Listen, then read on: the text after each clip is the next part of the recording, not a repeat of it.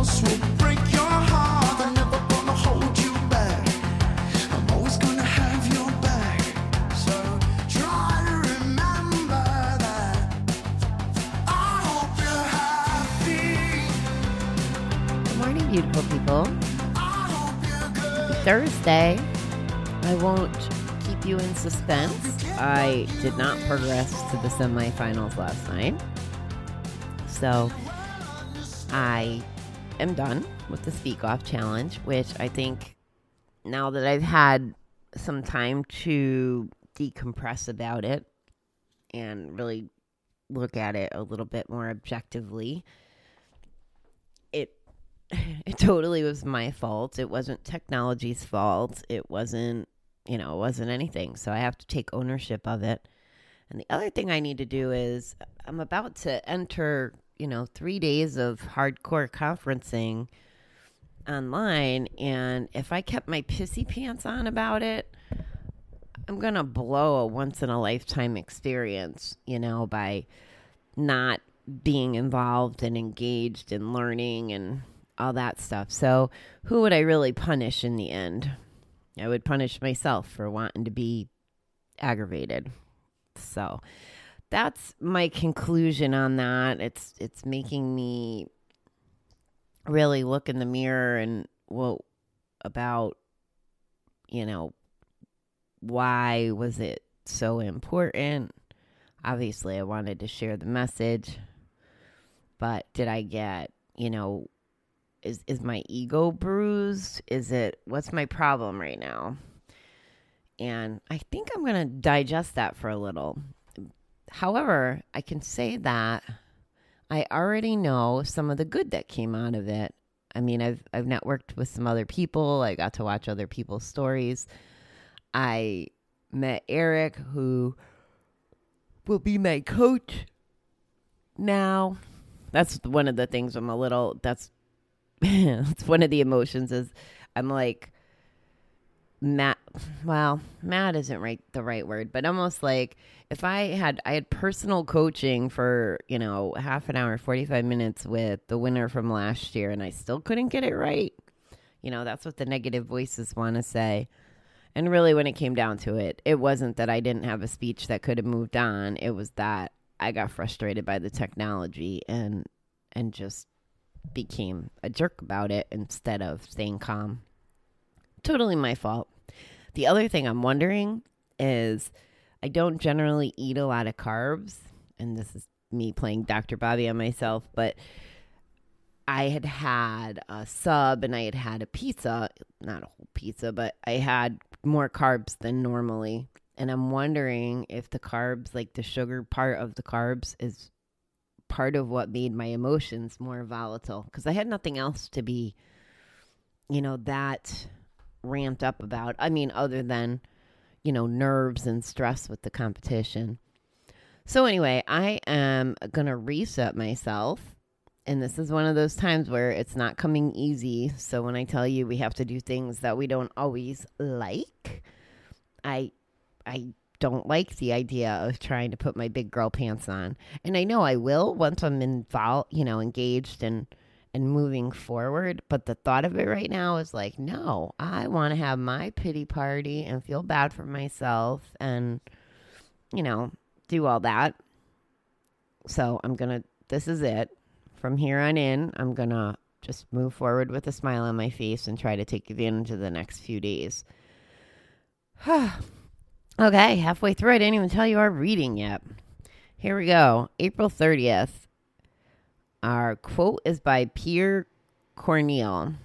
By speaking of our misfortunes, we often relieve them. It's one of those mornings I didn't read it before I started talking to you. So how appropriate is that? I whined and now I could relieve them. In addiction, we were isolated and alone, ashamed to share our thoughts and feelings with other people for fear of rejection. We lived with denial and dishonesty. With no close friends to mirror our lives, we had no objective view of how we were doing. Now, in recovery, we could feel overwhelmed by what lies ahead, by all the changes we need to make. How about I do that one again? Now, in recovery, we could feel overwhelmed by what lies ahead, by all the changes we need to make. Alone, it may seem too much for us. We're still struggling with addiction one day at a time. We've begun the work of recovery, but we may feel we're of too little value to ask another for help. Overcoming those feelings with the help of friends, a sponsor, and our higher power can bring a new strength and comfort to our recovery. In asking for help, we feel better about ourselves. When we get the help we need, we're more confident about trying again. A sponsor can enrich our recovery, giving us the objective view we need so badly, and offering the personal affection and spiritual support we miss so much. With all this love, we are not alone anymore. Help is here when we need it. Today, please help me ask for help and accept the help I receive with grace. So I guess that could be, that's totally applicable to recovery, and it could be applied in real life as well. If you're living a recovery life, I don't think that as an addict, and I have these lenses on this week about being on the other side of the addict, so I might be a little one-sided on this, but when the very first thing my brain just went to was asking for help when I was in addiction, what would that look like? It wasn't to be a better person. It wasn't to be connected. It would have been a manipulative, can I have help with money, or can I have help with getting me to the addiction? And that's probably what makes it challenging once we are in recovery to be taken seriously, to move forward, to gain trust. So it's good that we have sponsors and communities, whether it's a 12-step or a Facebook group or whatever, but recovery communities. And I think that's the part, I won't tell you that someone who quits, so let's say you're sitting there and you quit gambling and you've decided you don't want to do it with a mutual aid group or support, you want to do it on your own. I think it's going to be a lot harder because of days like with what I'm going through. If you're down, it's probably going to be so much easier to pick the pity pot party instead of the how do I move forward and keep moving through life. Like, I should be so grateful that I had this challenge. And if we're trying to get away from an addiction alone, we're not going to feel gratitude per se, or at least we won't have people around us to remind us to be grateful for our recovery. So I'm a fan of the support group stuff. I can't tell you how many times that the guys in group or, just people reach out that you don't expect. They're listening. And it always blows my mind to, wake up to a text, or if I have something going on, someone check in on me and be like, hey, how's this going? XYZ. And that's another thing, as self-centered as I've been lately, I haven't been doing a good job on that, checking in with some of my people that I should. And that's a balancing act in itself too. Am I doing the right thing by taking care of myself and staying focused so that I could do a better job with some of that stuff later? Or am I failing right now and helping other people?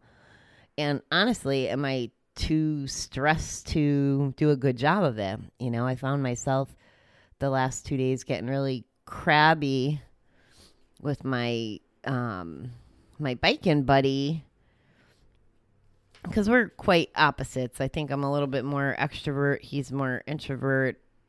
I'm generally more positive.